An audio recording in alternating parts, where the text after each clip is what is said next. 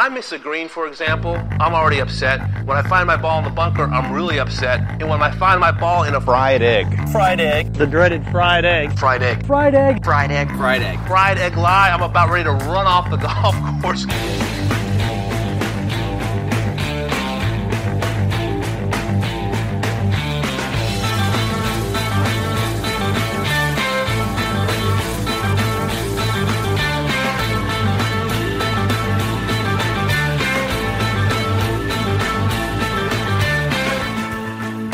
Hello and welcome to the Fried Egg Podcast. My name is Garrett Morrison, and my guest today is the great Justin Ray. Justin is the head of content at 21st Group, and you can find his writing on The Athletic and PGAtour.com. He also has a very popular Twitter account at Justin Ray Golf, and what Justin offers both on Twitter and in his writing is a unique ability, I think, to use numbers to tell stories.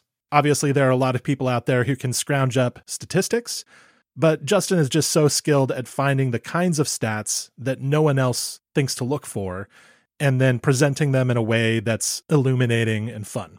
So I thought he would be a great person to talk to, not only about the recent Masters, but also about the major storylines on the PGA Tour so far this year, and the big questions we should be asking about the rest of the season. All right, let's get to it. Here is Justin Ray. So Justin, as anyone who follows you on Twitter knows, you have this unique ability to track down really interesting facts and numbers that no one else has. So without giving away any secrets, what is your basic process? How do you find what you find? I'm sure there's a spreadsheet involved that's under lock and key, but how do you go about finding the stuff that you find? I wouldn't say under lock and key. It's not super secretive. I try to share as much methodology and stuff that I have as I possibly can. It's kind of a difficult thing to articulate. I've been doing it for a long time now. I mean, since I was in ESPN's research department starting in the summer of 2007 when I was still in college. And I still find it difficult to articulate the way you go about watching sports. I'm always kind of trying to pick out storylines and numbers and things that I think might be interesting, regardless of what sport I'm watching. So, I mean, we might get into December and we're long removed from significant golf being played, and I'm sitting up watching an NBA game, and I might get on Basketball Reference and try to answer a question myself. So it's kind of a hardwired thing for me at this point, regardless of how I'm watching it. But in terms of like a process, I mean, it just depends. You see things going into an event. And whether I'm writing an article or it's just something that I think is interesting and I want to dig into, I'm just always trying to ask questions, right? I'm trying to ask, see what's going on, see something interesting, and don't just accept that for what it is. Try to contextualize it, try to come up with a way to tell you why something has happened and not just, how frequently it's happened in the past. So I'm always kind of just always keep asking questions, right? There's the it sounds cheesy, but the line from Ted Lasso about being curious, I think that has not judgmental. That has applications across a lot of things, right? Like, and I think you can come up with the more you dig, the more interesting stuff you can come up with. And I've been able to build out some pretty cool resources over the years, just somehow turning what I do into a job, into a profession, into a career. So, there's a lot of tools that I've built myself. The PGA Tour has a lot of tools as well. The LPGA is expanding what they're capable of doing, and my company's helping with that. So it's a difficult thing to articulate, the process of answering the questions. But the number one thing I'll say is just be curious and be willing to get your digital hands dirty digging into the information. Yeah, well, I get the sense that when you're watching a telecast, this is just the image that's in my mind, but you hear a storyline come up, a commentator mentions something, and I imagine Justin Ray sort of thinking, wait a minute, is that true? How can we contextualize that, or how can we prove that through numbers, or what kind of story can we tell using numbers to show that? Yeah, the commentator doesn't even really have to say it. So I'll take, for instance, something that happened, we're recording this Thursday the 14th, so the first round of the RBC Heritage. Corey Connors makes a hole-in-one. You see that video on Twitter or you're watching PGA Tour Live. Okay, how many does he have? He has 5 in his career. How many players have 5 aces on the PGA Tour in the last 6 years, and it's nobody. It's just him. So you take step one, and then you can kind of like expand beyond it until you don't want to get so into the minutia that it's not interesting. There's always a balance there, but there's always a bigger story to be told and more context that you can add into just saying like, ball goes in hole, yay! Like we can actually like dig into it a little bit. And there's that part too, which is exciting. And I'm that kind of sports fan as well, where there's still visceral, reactions, and I still enjoy it. But I love just digging into it and trying to coming up with a way that I think can make it a more interesting experience for other fans, for players, writers, whatever it is, because that's what I find interesting. The point you're making gets at why your account is so great to follow, especially during tournaments. And that's because sometimes golf tournaments, golf telecasts can kind of seem like this series of unconnected golf shots. That's what a tournament is. It's 144 different stories, or 100, however many guys are in the field, and they're all happening at different points in the day, and there's a zillion different data points, right? And that Corey Connors thing is like, okay, that's an interesting golf shot. The ball went in the hole. We're always excited when that happens. But so I didn't know that he had so many holes in one. It's not a significant, it's not going to be predictive of future performance for Corey Connors, but in that moment, you can add depth to that and say like, oh, okay, I can have a little bit more context, and maybe it enhances your understanding or enjoyment of what you're watching. So for those who don't know, what's your background in sports media? You mentioned before that you were working in the ESPN research department. How did you work your way up to kind of occupying the role that you currently occupy in the media landscape? Yeah, so I went to the University of Missouri Journalism School, and I wanted to be Dan Patrick when I was 19, and quickly realized who didn't want to be Dan Patrick. I quickly realized there were about 75 other dudes who wanted the exact same job, like in the room I was in at Mizzou at that point. So, but I did get a research internship at ESPN when I was still in college, and the process for getting that job was more difficult than anything I've ever done since, because it was an enormous pool of applicants. And the process for getting it was really interesting, because you just have an ESPN research manager call you in the middle of the day. And I remember once I was like walking from, a literature class to I don't know, Spanish or something, because I'm like a sophomore or junior in college, and they just start talking to you about sports. Like, so how many members of the 500 home run club can you name off the top of your head? What do you think about the bullpens in the AL West this season? Like, talk about the secondaries in the NFC South. Like, just peppering you with questions like, how many members of the top 10 in goals scored in NHL history can you name? And so they're really getting a feel for okay, because that room of researchers at ESPN, it was so fun to be a part of, because it is a bunch of absolute sports crazy people just like me. And so anyway, I was fortunate enough to get that opportunity, turn that into a full-time gig when I got out of school. And when I got there, I kind of saw a niche role there for me. Because look, I grew up playing baseball, playing golf, basketball. I played everything. I played baseball most seriously, even more so than golf. And I've always been a big sports fan across the board. But I got into that room and kind of saw you know what? I might be the guy who likes golf more than anybody in this room. And so I kind of saw a need to expand what they did from a golf perspective at a pretty early on in my career there. I was given the opportunity to write for ESPN.com when I was 24, which I don't know how that happened, because I was way too young. I had no business doing that. But the golf editor at the time, Kevin McGuire, is a really nice guy, and he gave me the opportunity, and gave me a platform. I kind of grew into the golf role there. And then in 2011, the ESPN launched a network that you may be familiar with called Longhorn Network, completely devoted to the University of Texas. Now, this appealed to me because I'm from Texas. I grew up in Houston. And they were like, do you want to move to Austin and get a pay raise? And I was like, yes, both of those things sound good to me, as I lived in Connecticut and was, making nothing right out of school.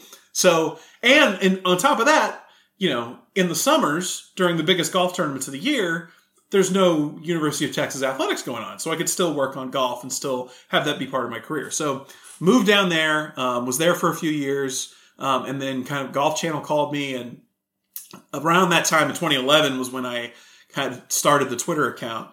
And it was more of a thing I did on my off days. It wasn't something that was a primary focus. But then, kind of got the attention of folks at Golf Channel, and As that grew and expanded, I got a job with Golf Channel in 2014. Loved my time there. I got to go to all the majors, all the big events. Became, was the researcher on Live From, Golf Central, day in, day out.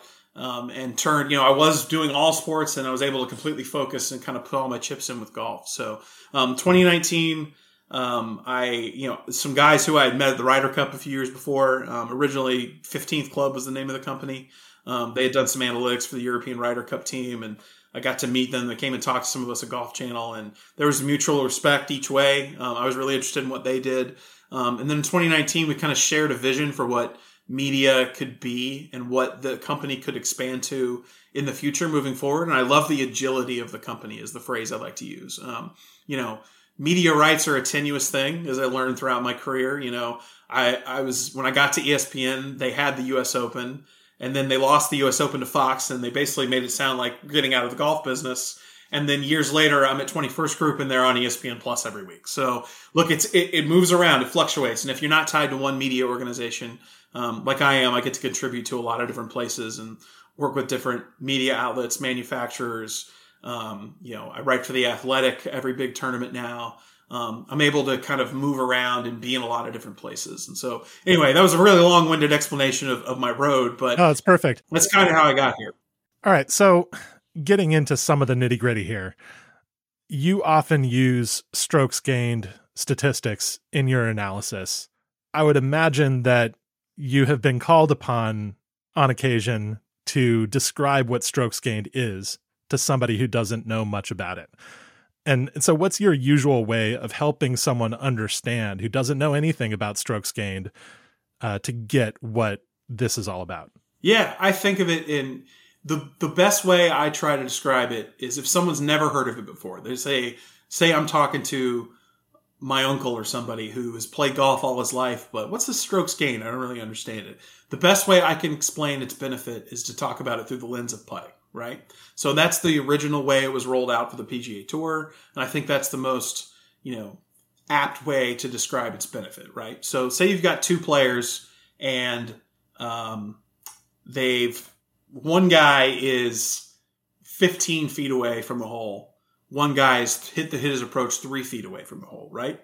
Well, the 3-foot putt is a one putt, but the 15-footer goes in as well, right? So they've each made a putt. One was significantly more difficult than the other, right? So what we want to do is assign a value to how much the 15-footer benefited one player compared to the 3-footer for the other player, right? So the 3-footer is worth I'm making this up, but 0.01, right, on your strokes gain number. 15-footer is worth half a shot.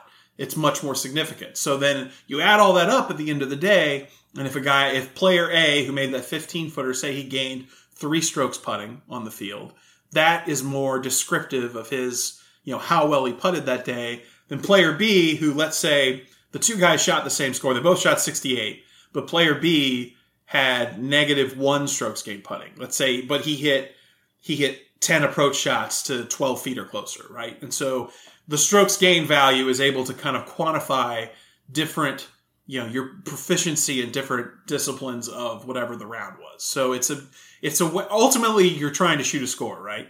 And both players, that 68 was 4 under par, and their strokes gain total number is how much they beat the field average by that day. And let's say the field average was 73. So they both gained 5 strokes against the field that day. But one player A got 2.5 of his 5 strokes through putting, 2 strokes from off the tee, and half a stroke with his approach play, right? I'm just making the sum of it all up. The other player gained way more shots with his approach play. Let's say he gained 4 shots with approach play, half a shot putting, half a shot off the tee. So basically, you get to the end point of your 2 scores, but what you're able to do is describe, the quality of play in terms of, how well a player did something specifically on their way to the 68.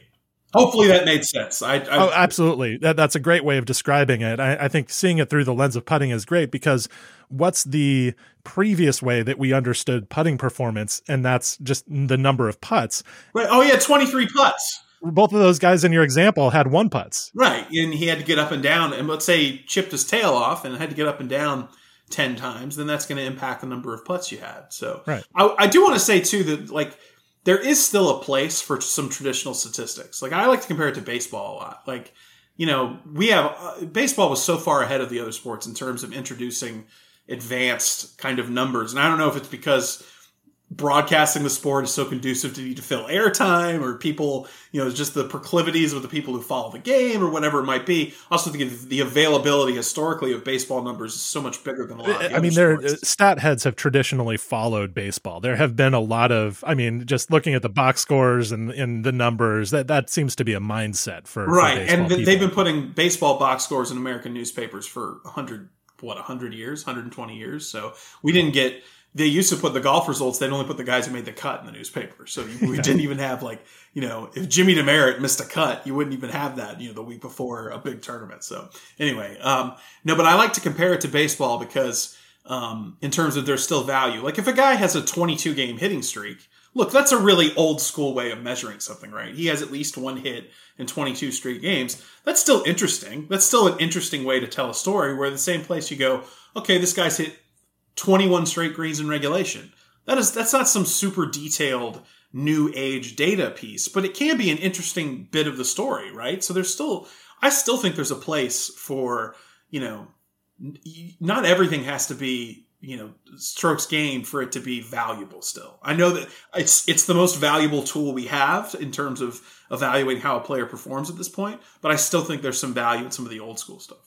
And just to bring that point home, the example you mentioned of the guy who hits a bunch of greens in regulation in a row, that is an interesting thing to state on its own. It's like, oh, this is kind of incredible. It's unusual. But then what strokes gained might allow you to do is to look into how those greens in regulation were achieved. Were they achieved because this player is incredibly accurate with irons? Or did the player achieve this because he has been or she has been incredibly great off the tee and has had a bunch of wedges from the fairway into the green? And strokes gained allows you to kind of portion out, not perfectly, it's not a perfect stat, but to portion out what parts of the game the player is using to get those results. And to go back to the baseball analogy, the guy who has a 21 game hitting streak, you know, a single in the 8th inning when you're down 10-1 doesn't have the same value of, you know, a 3-run homer in the 5th to put your team up 3-0, right? Like there's different value in that. So baseball has metrics that can evaluate things like that too. Whereas, you know, the consecutive GIR thing, let's say he's hit in his 20 straight greens in regulation, 10 have been 35 feet away from the hole. Well, that doesn't help you make a ton of birdies because it's very difficult to make those putts, right? But let's say another player has hit 70% of his greens in regulation in that span, but he has 6 shots to 10 feet or closer. His strokes gained approach might be better because it was more valuable in terms of shooting a score than the other player with the longer greens in regulation streak. So I always try to tie it back to baseball. Maybe it's just because I'm a huge baseball fan and it's the way it was my first love as a sport growing up, but I think that there's a lot of analogies there between the two sports that make it easier for some casual sports fans to understand the new age golf metrics. This episode of the Fried Egg Podcast invites you to discover the greatness within Elijah Craig Small Batch. Elijah Craig Bourbon never settles for less than the best. Every bottle of their award-winning Small Batch carries a signature warm spice and subtle smoke flavor. It is exceptionally smooth and well-balanced. I like to drink it on the rocks. I'm a pretty simple guy that way, but I just like the cool bite of a chilled drink combined with the warmth of the bourbon flavor. I get complex aromas of vanilla bean, sweet fruit, and fresh mint. The palate is pleasantly woody with accents of spice, smoke, and nutmeg. Elijah Craig won double gold at the San Francisco World Spirits Competition last year and the Tried and True Award from the Ultimate Spirits Challenge in 2020. Pick up a bottle today or order online at drizzly.com. That's DRIZLY.com. And save $5 on a bottle of Elijah Craig delivered right to your door with code FRIEDEGG5. That's fried egg and the number 5, all one word. The Fried Egg is brought to you by Elijah Craig Kentucky Straight Bourbon Whiskey, Bardstown, Kentucky. 47% alcohol by volume. Elijah Craig reminds you to think wisely, drink wisely. Well, why don't we get to some recent happenings in professional golf? Obviously, we're coming off the Masters, Scottie Scheffler's victory at the Masters. And so, just to put Scheffler's victory in context, what were some of your favorite numbers and notes coming out of that tournament that can kind of communicate to people what Scheffler achieved? Yeah, probably my favorite note maybe doesn't connotate achievement as much as how rare kind of what his run has been like over these last few months. After he got to number one in the match play, and I was like, okay, he's not going to play San Antonio, so he's going to make his first start at the Masters as the number one player in the world. I mean, there's no way that's happened before, right? That's crazy. So you go back through the years, and the only other time it had happened was in 1991. And the week or 2 weeks between the Players' Championship and the Masters, Ian Woosnam's number in 91 moved up to number one. So he made his first start as world number one at the Masters. There's so many coincidences and things that go into that. Like a player has to be on his ascent as a player at that time of year. And there's just so many factors you can imagine go into that. So I thought it was crazy that it had happened before. Not only that, but Ian Woosnam won. And so you think, there's no way Scottie Scheffler is going to come here. It's the first time he's played number one, as hot as he is. Like, that's a lot to ask for a guy in that position for the first time. And of course, he wins the tournament. So I thought that was crazy because it's just, there's so many things that have to happen for that to even be a possibility. And then for the guy, now we've had it happen 2 times where a guy is number one for the first time, teeing it up. Usually it's, some event in Asia in November or, your Rocket Mortgages of the world, no offense, but it's not the Masters, right? And he steps up in his first start and does exactly what Ian Woosnam did 31 years earlier, which is win in his first start as number one. I thought that was crazy. Another one, which kind of speaks to a little bit of the fact that, like, in the guys that didn't do this, and you'll understand what I'm saying when I get to the note itself. But so Scottie now on this PGA Tour season, and it's in 2022 alone. There was no wraparound season wins. 4 wins on this PGA Tour season, including the Masters, walking away from Augusta National. Jack Nicklaus never did that. Tiger Woods never did that. The last guy to do that was Arnold Palmer in 1960, which I thought was crazy because you think as rapidly as Tiger won, Jack had some early season wins in his career. You think this has got to have happened at some point where a guy was red hot, got to his 4th win or 5th win, which is what Arnie did in his case. It was his 5th win of the season in 1960. But no one had done that in that span, which I thought was remarkable, that you can go back that long and you can get through Tiger and Jack, and there are 11 Masters titles between them, and no one had 4 wins and the green jacket in the season walking away from Augusta National. Now Scottie's done it for the first time since Arnold Palmer. Did you mention that Jimmy Demerit had done that a couple of times before? I remember seeing this. Yeah, Demerit had done that, I think, twice. Okay, got in like the 30s and well, yeah, pre-World War II, like a long time right. ago. So it but was when the PGA Tour wasn't the modern PGA Tour. In fact, when Arnold did it, it wasn't yet the modern PGA Tour. And that's the either. thing with a lot of these historical notes is that basically at some point, I think it was in the early 80s or mid 80s, the PGA Tour basically were like, okay, we've got to have some kind of record book here and kind of modernize and set up the system. So they went through and basically deemed what were PGA Tour wins, because it didn't look like now with, an official schedule and a building and an office and executives. And it's basically a big series of, traveling circus tournaments, which sounds kind of fun, honestly, because it was so, off the hip in a lot of ways. But, at some point they went and established, okay, this was a win and this was a win. And so, I mean, there's a great article that a friend of yours and mine, Sean Martin, wrote years ago, where Sam Snead thought he had way more than 82 wins. Like, he thought he should have been credited with far more than the total they gave him.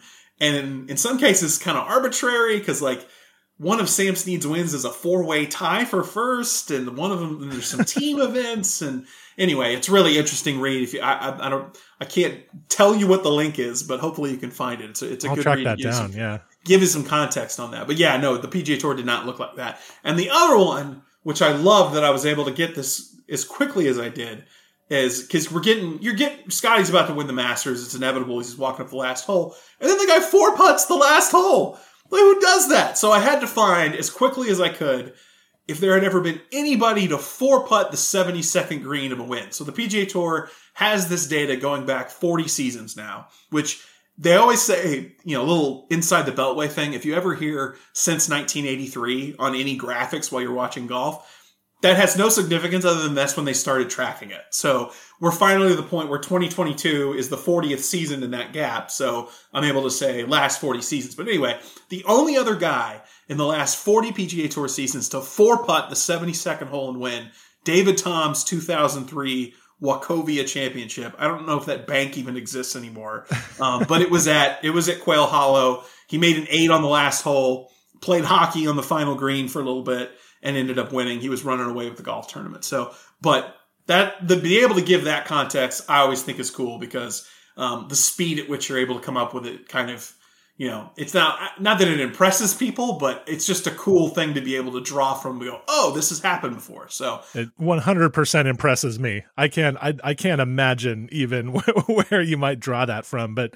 that is really cool. It's not some kind of, look, I'm not like Rain Man, like saying these things. You didn't have that one off the top of your head. I did not. I do remember because I'd looked up something similar at some point about the 8 to finish the tournament. It's like, oh, okay. Yeah, that kind of makes sense. But yeah, no, it's just knowing where to look and having done this for a living for a long time. All right. So Scottie Scheffler's story is an interesting one because I think that there is a divide between avid fans of golf and somewhat more casual fans of golf in their perception of Scottie Scheffler and his emergence. Because those of us who follow the game closely knew that Scottie Scheffler was an absolute stud. Did we know he was going to win 4 of 6 tournaments all of a sudden in 2022, including the Masters? No. But we knew who this guy was and that he was a big time player. So could you give me a sense for what some of the signs were before this year that Scottie Scheffler was coming? Yeah, well, first of all, you look at a guy with his pedigree and having won at every level. Like you win a U.S. Junior Amateur, which he did. Just prolific junior career, winning all over the place. That has a lot of value. If you've got, because if you follow the amateur game and we've heard about Scottie Scheffler for years and years. If you follow amateur golf, you knew that he had the winning resume behind him, that this kind of breakout would make sense. And then, once he got to the Korn Ferry Tour, it didn't take him long to get to the PGA Tour. So the success he had there, winning a couple times on the Korn Ferry Tour, you knew he had the ability to close out. He just basically, he had a lot of really great underlying performance metrics going into this season that suggested that he probably should have won at least once already coming into this season. I think our 21st Group's Performance Index expected wins at him entering the season at, I think, a little over 1, maybe like 1.2. So, it had predicted that he probably, based on his quality of play, should have won at some point coming into the year. And honestly, I was kind of looking at his numbers coming into the Masters, and I thought to myself, if he hadn't ripped off these 3 wins and 5 starts, he would be kind of a trendy pick anyway because of the way he had performed in major championships. I think he had 6 straight top 20s, 3 straight top 10s in the majors coming into the Masters this year. He basically, this run where he's kind of broken out and won these 4 tournaments, he's gone from a neutral PGA Tour average putter to a top 20 putter in the game. And he already had all the different, he's a great driver of the ball. His approach play is really good. Just balanced through the bag. He just wasn't a very, he was a pretty average putter by PGA Tour standards. And now here over these last 6 starts, I think he's like 9th or 10th on tour in that span in strokes gained putting per round. So he was able to kind of find that next gear, and it's really all he needed. To make a Ryder Cup team before you win a PGA Tour event, you got to have a pretty unbelievable pedigree and the high finishes all over the place. And we've talked a lot about, just in the golf world, the last 5 or 6 years, Tony Finau kind of being that example of a guy who performs great week in and week out, but the casual fan might say, oh, he hasn't won in 5 years, or now he's only won twice in the last 6 years. And you're like, nah, actually, if you look at his body of work over the last 6-7 seasons, he's one of the best players on the PGA Tour. It's really hard to win. It's really hard to win because you can have let's take Will Zalatoris at Torrey Pines, have an unbelievable week there, a guy who's uber talented, should break through and win at any point. But Luke List plays out of his mind tee to green and and snatches the win from you. So that can happen. I remember Luke List putting well that week too. Didn't Luke List putt a bit out of his mind? He was kind of the sneaky DFS tee to green guy for like 6 months going into that, and then it all came together that week. But the broader point is that like there's always going to be somebody who finds that hot week that might be able to, you know, stop somebody who has a lot of the underlying numbers that say that they would be able to win otherwise. Yeah. Yeah. Well, I'm zeroing in on the putting because you mentioned that in your description of Scottie Scheffler's game this year, that his improvement in putting is a big part of what accounts for his improvement overall, his kind of breakout in the early part of the year. Now, putting is notoriously fickle, right? We know that putting hot streaks don't tend to last. And so I wonder, is there a sustainability question about Scottie Scheffler's performance recently? Well, there's always a question of sustainability when you're this good, but statistically speaking, he's also improved his approach play numbers. I don't know if he's making different decisions since Ted Scott's gone on the bag, or if there's something he's found that's giving him, a different reason why he's got better strokes gained approach numbers during the span. But they're better this season too. So I think overall he's found another gear to, for lack of a better term, statistically that's going to make him, consistently. I don't know if he's not going to win 2 times out of every 3 starts. I don't think we can expect that. But if he can get in the kind of rarefied air where, let's say he just picks off 2 more wins this season, not even necessarily a major. I mean, the last guy to win 6 and a major in the same season was Tiger in 2007. Like, it's really hard to do. So if he maintains this kind of pace, I mean, I say that kind of pace, and I know staying near the top of the world ranking, whether it's number 1 for a long period of time or in the top 5, I could definitely see that happen. Yeah, well, the number of wins here, as you're saying, is so impressive because, Tiger reeled off 6 or 7 win seasons a couple of times in his career. Vijay Singh had a season where he won a huge number of tournaments. But when you look at, the past decade or so, even when players are in dominant form, as Jordan Spieth was in 2015, as Jason Day was for a period, as Rory McIlroy was for a period, none of them really posted that 7 or 8 win season. And I'm not asking you to look up for a statistic, right? I'm kind of putting you on the spot. But if Scheffler gets to 6 or 7, that just, major or not, that playing hasn't happened in a while, right? The last guy to win 6 or more times in a season on the PGA Tour was Tiger in 2009. And the last guy to win 6 or more, including a major, was Tiger in 2007. You've got to go back to the year you mentioned, Vijay. And then in even the era before Tiger, it didn't happen very often. So there's a handful of seasons 1990, I got it out in front of me. 1995, Greg Norman and Lee Janzen had 3 wins that led the PGA Tour. 91, 8 players won twice.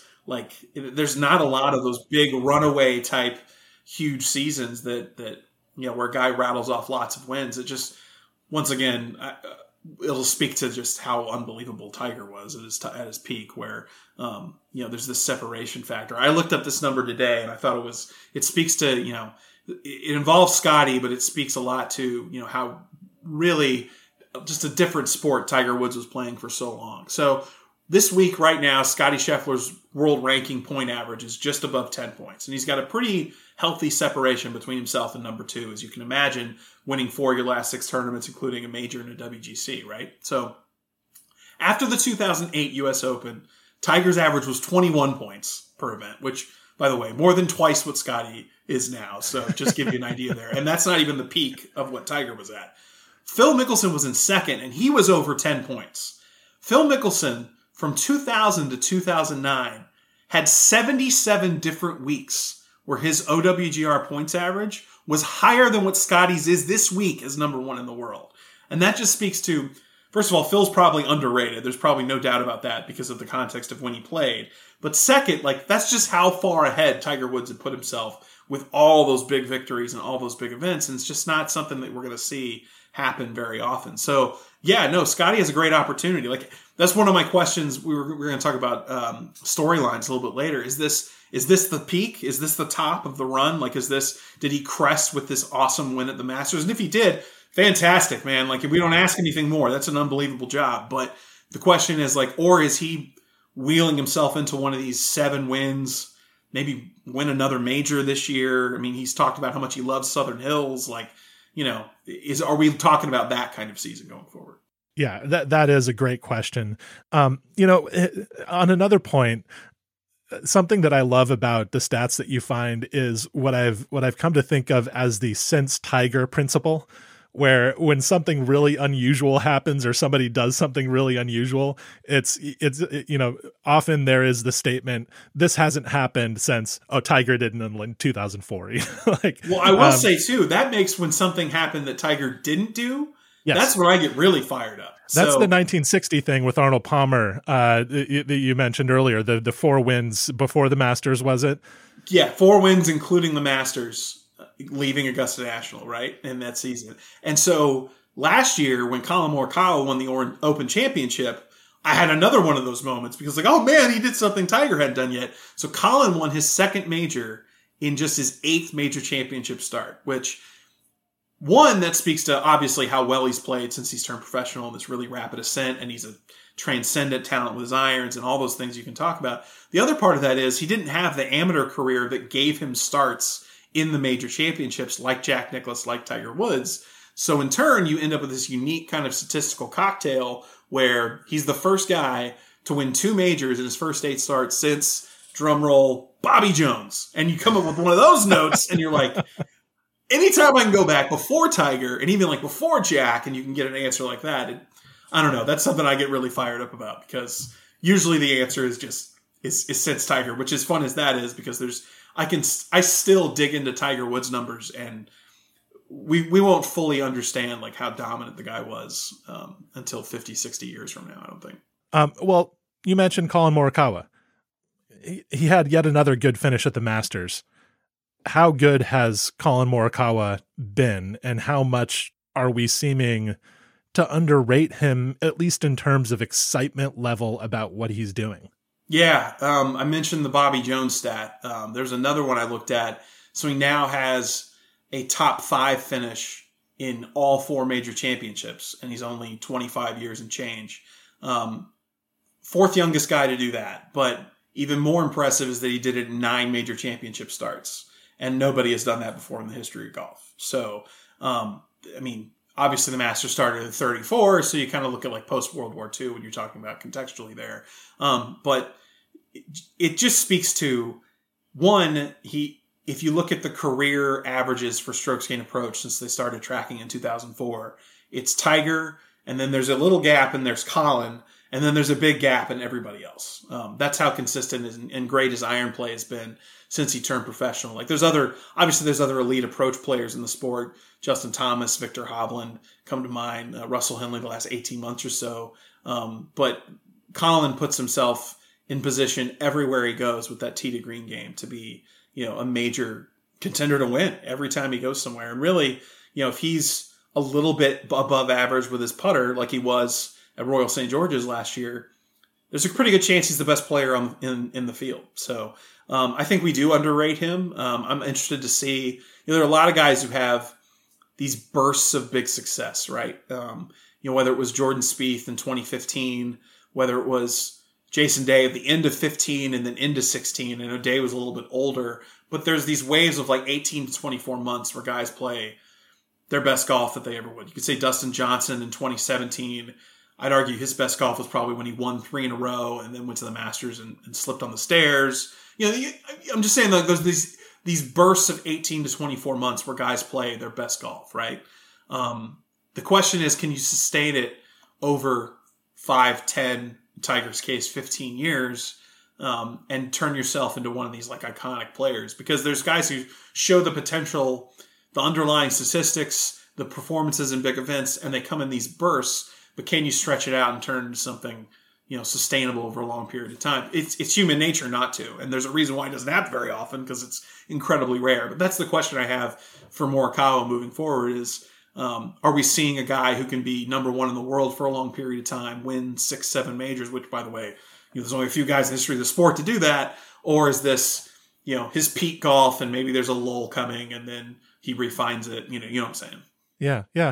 Well, this is such an interesting question. It's one I've been thinking about a lot lately. One that we discussed earlier this week on the podcast about sustained greatness. And, and one way to see Tiger's career too is not just that he sustained the exact same level of greatness throughout his career, but that he put together a few different stretches of absolutely incredibly dominant golf. You had one of those, of course, famously in 2000, but the one that people sleep on a little bit is the one that happened later in the 2000s, between about 2005 to 2008 or so, when he was, again, so dominant. And that's kind of what pushes his career over the top in the modern era, is that ability to patch together these different series of great finishes, of great wins. And, they didn't happen constantly throughout his career. He just had those bursts, and he had more than one of them. And that's the thing about the players recently, is that most of them who are really transcendent talents have had kind of one of those bursts, and then we haven't heard from them in the same way. So it's really interesting. Is Morikawa that guy? Like, one of the ones you're talking about, I just pulled up, is that people don't talk about enough, is end of 2007 into 2008 with Tiger, before that kind of was capped off with the U.S. Open at Torrey Pines. He ended 07, won Bridgestone, won the PGA, won the Deutsche Bank, won the BMW, won the Tour Championship, and then he started the next year, and I was in a SportsCenter meeting in 2008, and we had a legitimate discussion, and the topic was, will Tiger have a perfect season? Win every tournament he plays in, which is one of the most preposterous things you could possibly ask. But at the time, he had started the season win, win, win. So it wasn't that preposterous at the time. And then he ended up in 08. I think it was 6 starts, 4 wins, 2nd and 5th. So, I mean, yeah, the point being, like, that's another echelon. And that's another, the unbelievable golf, like Jason, I keep going back to Jason, and it's unfortunate he's had the injuries he's had.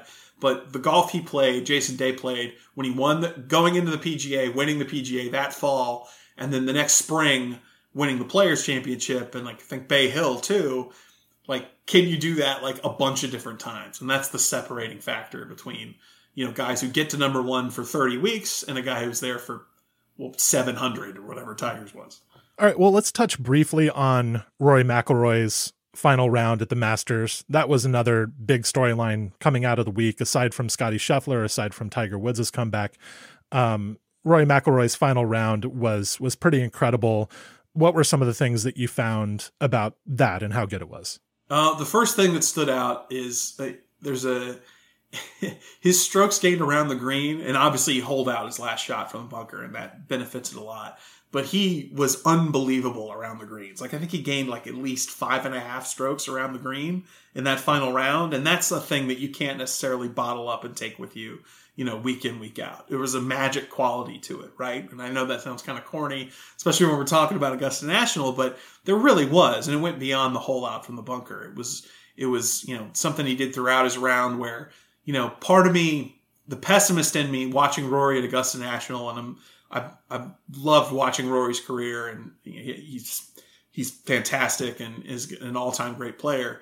But you're always waiting for the other shoe to drop, right? Like, the charge is coming, and, like, I'm waiting for, like, all right, he's going to miss this 7-footer for par. Like, it's going to happen. Like, it just felt like it's, and he didn't. He kept making them. It kept going. And then when he jars that shot from the bunker, you're just like, what did I just watch? Like, and for a second, even though he was 10 back to begin the day, you start feeling like this is going to happen. Like, Scotty's going to rinse one or something down the stretch, and this is going to be the magic end to the Grand Slam, and it's going to be historic and everything.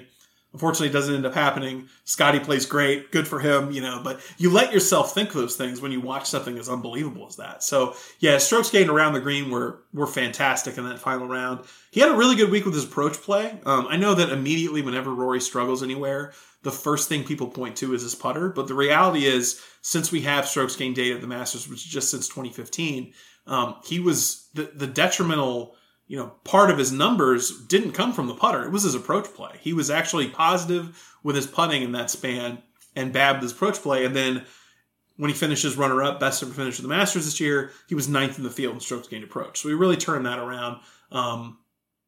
He putted pretty well too for the week. So from a numbers perspective, it was all very promising, and he was able to finally put it together. I really hope at some point I can put to rest if you're a follower of mine, have been for a while, the Rory McIlroy first round in majors versus rounds 2, 3, and 4, because the number just keeps growing and growing. And Rory shot 73 to open this week, and I don't have it right in front of me. Yeah, I think it was 73-73 to open.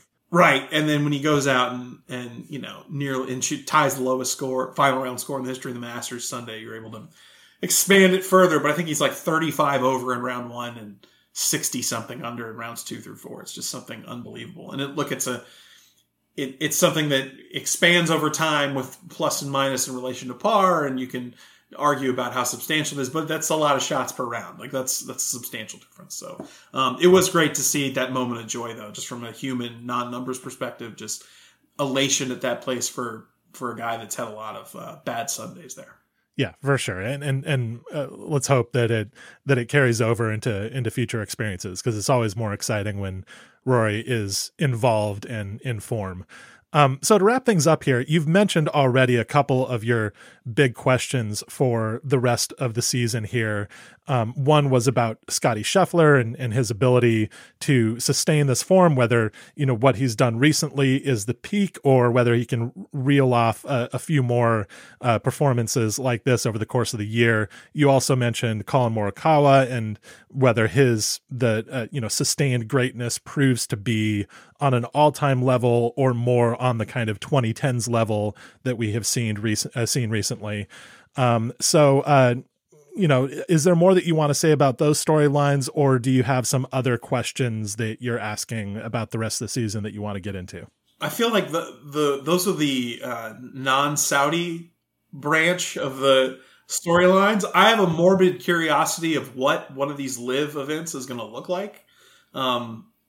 It just keeps kind of strangely progressing along. It looks like there might actually be a golf tournament at some point, but what does it look like? Where is it aired on television? Is it aired on television? Like, there's just the logistical, just as someone who works in the industry, I just kind of want to see, there's a little bit of a morbid curiosity, like, what does it look like? And is it Lee Westwood and 70 dudes from the Asian tour? Like, I don't really know what it's all going to constitute. So after we've talked ad nauseum in the golf space about this, so I guess we're going to continue to, as it's still a thing.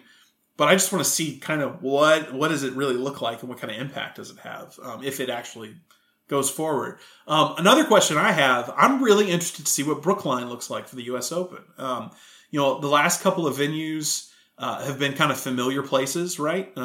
Pebble Beach, we see Torrey Pines every year for the Farmers. I'm interested to see what Brookline looks like, because anytime they go to a course we're kind of unfamiliar with, we get some surprises, right, from the USGA, whether that was Chambers Bay in 2015, Erin Hills a couple of years later. So, I mean, having, my memories of Brookline are just, David Duval's awkward celebration at the Ryder Cup and the shirts that the guys wore and Justin Leonard going nuts. And I don't remember a lot about the golf course. It was, I was in junior high school when they played there. So I'm curious about that. I want to see Southern Hills post-renovation. I think that's really interesting. The other thing, too, that I'm really looking forward to, the 150th Open at St. Andrews, I really hope is just an enormous global celebration of the sport. It's a really great opportunity to go back to golf's true home on this really cool anniversary.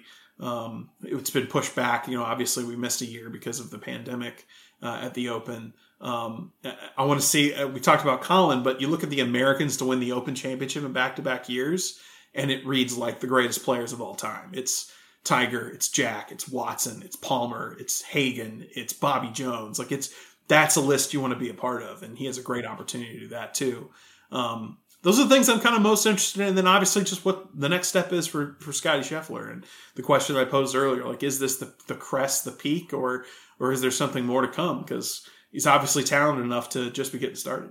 When you look at the old course at St. Andrews, is there anything that crosses your mind from a, modern pros kind of course management perspective, or from the point of view of what skills will be prioritized at the course, when it's put up against the modern game? Obviously, St. Andrews is not a course that we haven't visited for a while. We've seen modern pros play there, but going back there, it's always a question that's on my mind. How is this course that has been around forever going to play for these guys? Please let the wind blow. Please. You're crossing your fingers right now. I don't want. This is not a visual medium. I'm not very.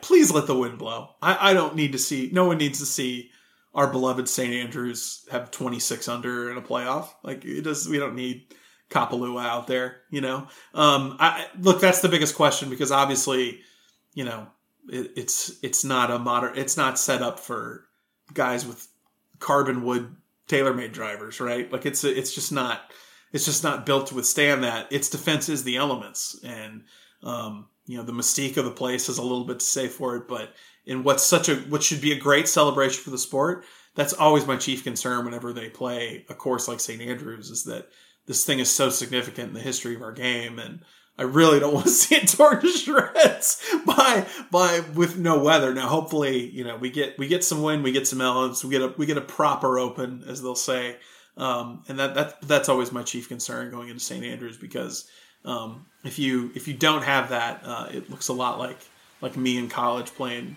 Tiger Woods 07 on the Xbox in Columbia, Missouri, and just shooting 34 under par. When no one needs to see that in real life. I'm with you there. All right. Well, Justin, thank you so much for coming on the show. We'll bring you back soon. Appreciate it. Everybody follow Justin Ray Golf on Twitter. Lots of good stuff there. Have a good week, man. Thanks. Thanks, man. You guys do great work. Thanks for having me on.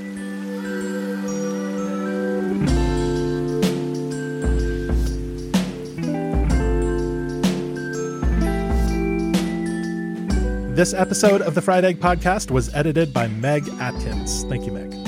If you've been enjoying the podcast, please leave a rating and review in iTunes. That's a simple and very effective way to support what we're doing. Thanks for listening.